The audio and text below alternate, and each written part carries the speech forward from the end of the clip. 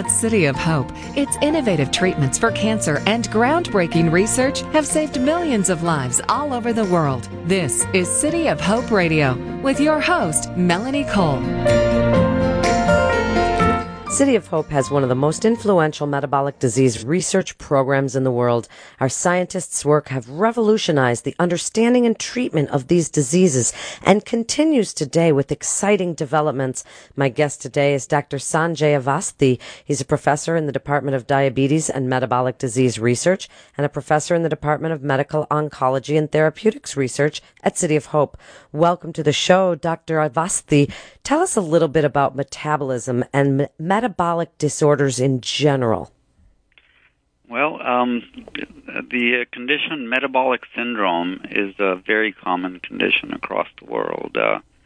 It has increased in incidence very significantly as our population here and across the world really has grown more obese.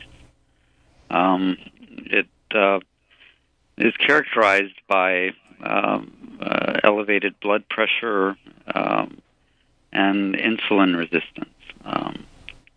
Insulin resistance is a condition where insulin doesn't have as good an effect on the liver or muscles or the fat as it should, and as a result, multiple abnormalities occur. These include either an elevated blood sugar or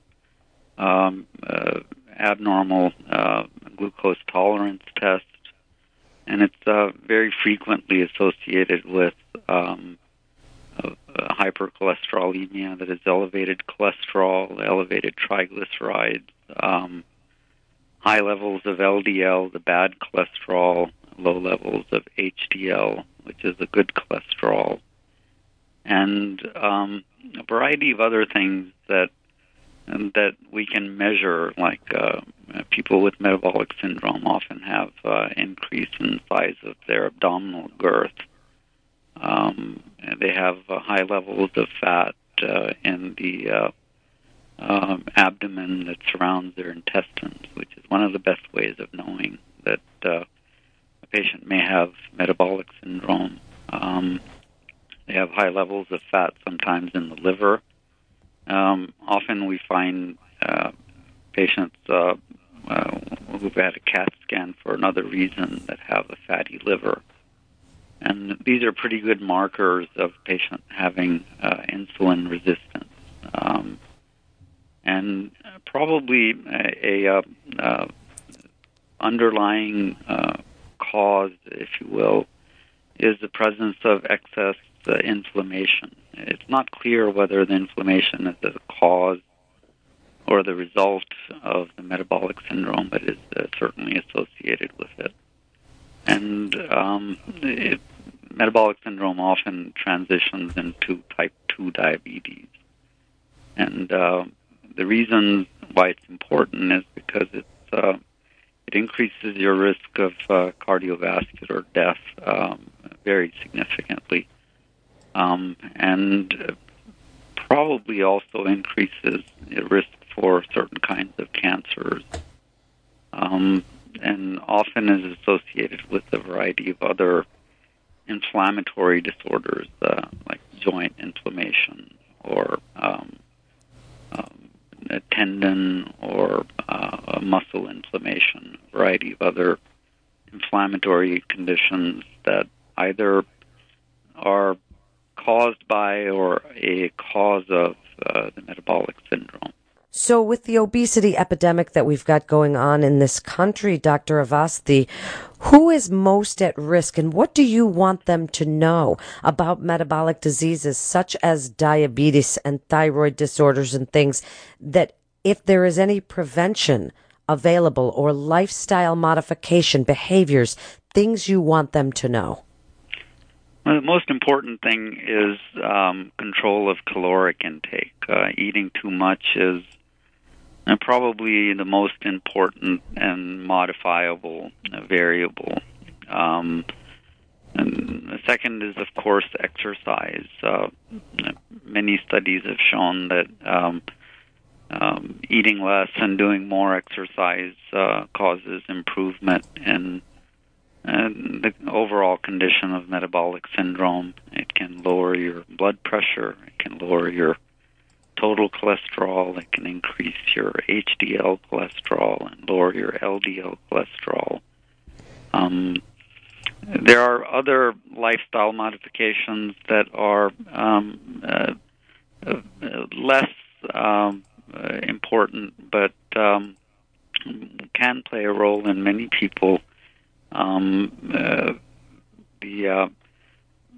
things such as eating while you're stressed, eating while you're standing, eating excessive amounts of omega-6 fatty acid-containing foods, having a large amount of fat in the diet.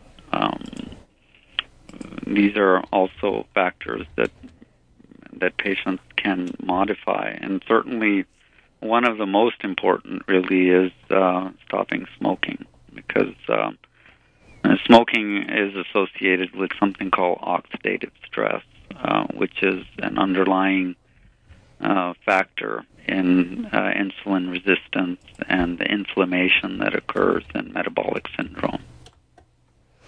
So when we're talking about metabolic diseases, can they lead to cancer?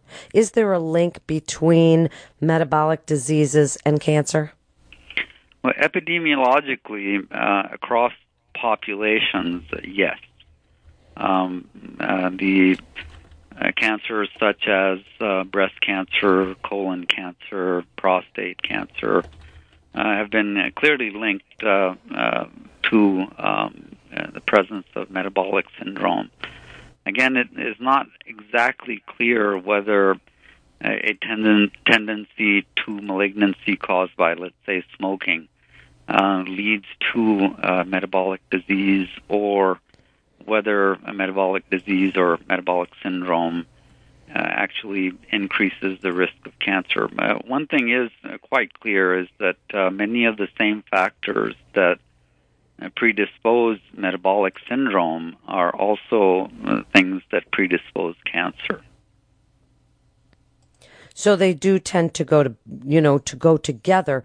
So tell us a little bit about thyroid disorders and how they can lead to obesity and what can be done about those. Is this a lifestyle thing, or does this generally need treatment? Well, thyroid disorders can affect the entire metabolism. It can increase or decrease metabolism, and may be a contributor, though probably relatively minor in terms of the sort of etiology of metabolic syndrome. But recently there's been a lot of interest in a variety of small proteins called peptides that control your appetite and control satiety, the feeling of being full after eating. And these are revolutionary findings over the last couple of decades that have implicated the brain or the hypothalamus and the connection between the intestine and the hypothalamus. And the intestine connection is particularly important and is going to be increasingly important as we realize how certain bacteria that live in your intestines are a cause of inflammation that can lead to metabolic syndrome. Thyroid disease itself is likely not a direct cause of metabolic syndrome. In just the last few minutes, Dr. Avasthi, if you would, please give us sort of your horizon picture. Tell us what's going on in the world of metabolic disease and what do you see happening for the future? What kind of research are you doing at City of Hope? My research is involving metabolic pathways that metabolize poisons or toxins, particularly those that generate from the omega-6 fatty acids. And I've been working on this for the last 30 years and have worked on a variety of enzymes in these pathways, and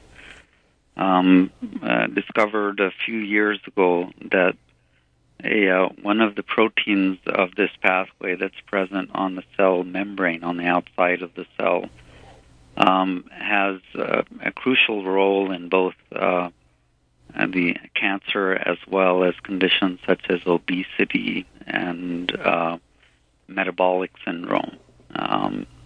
The protein I work on is called RALBP1, and we have shown that blocking this protein has beneficial effects in metabolic syndrome, and blocking it actually causes a regression or disappearance of cancers in a variety of animal models of cancer.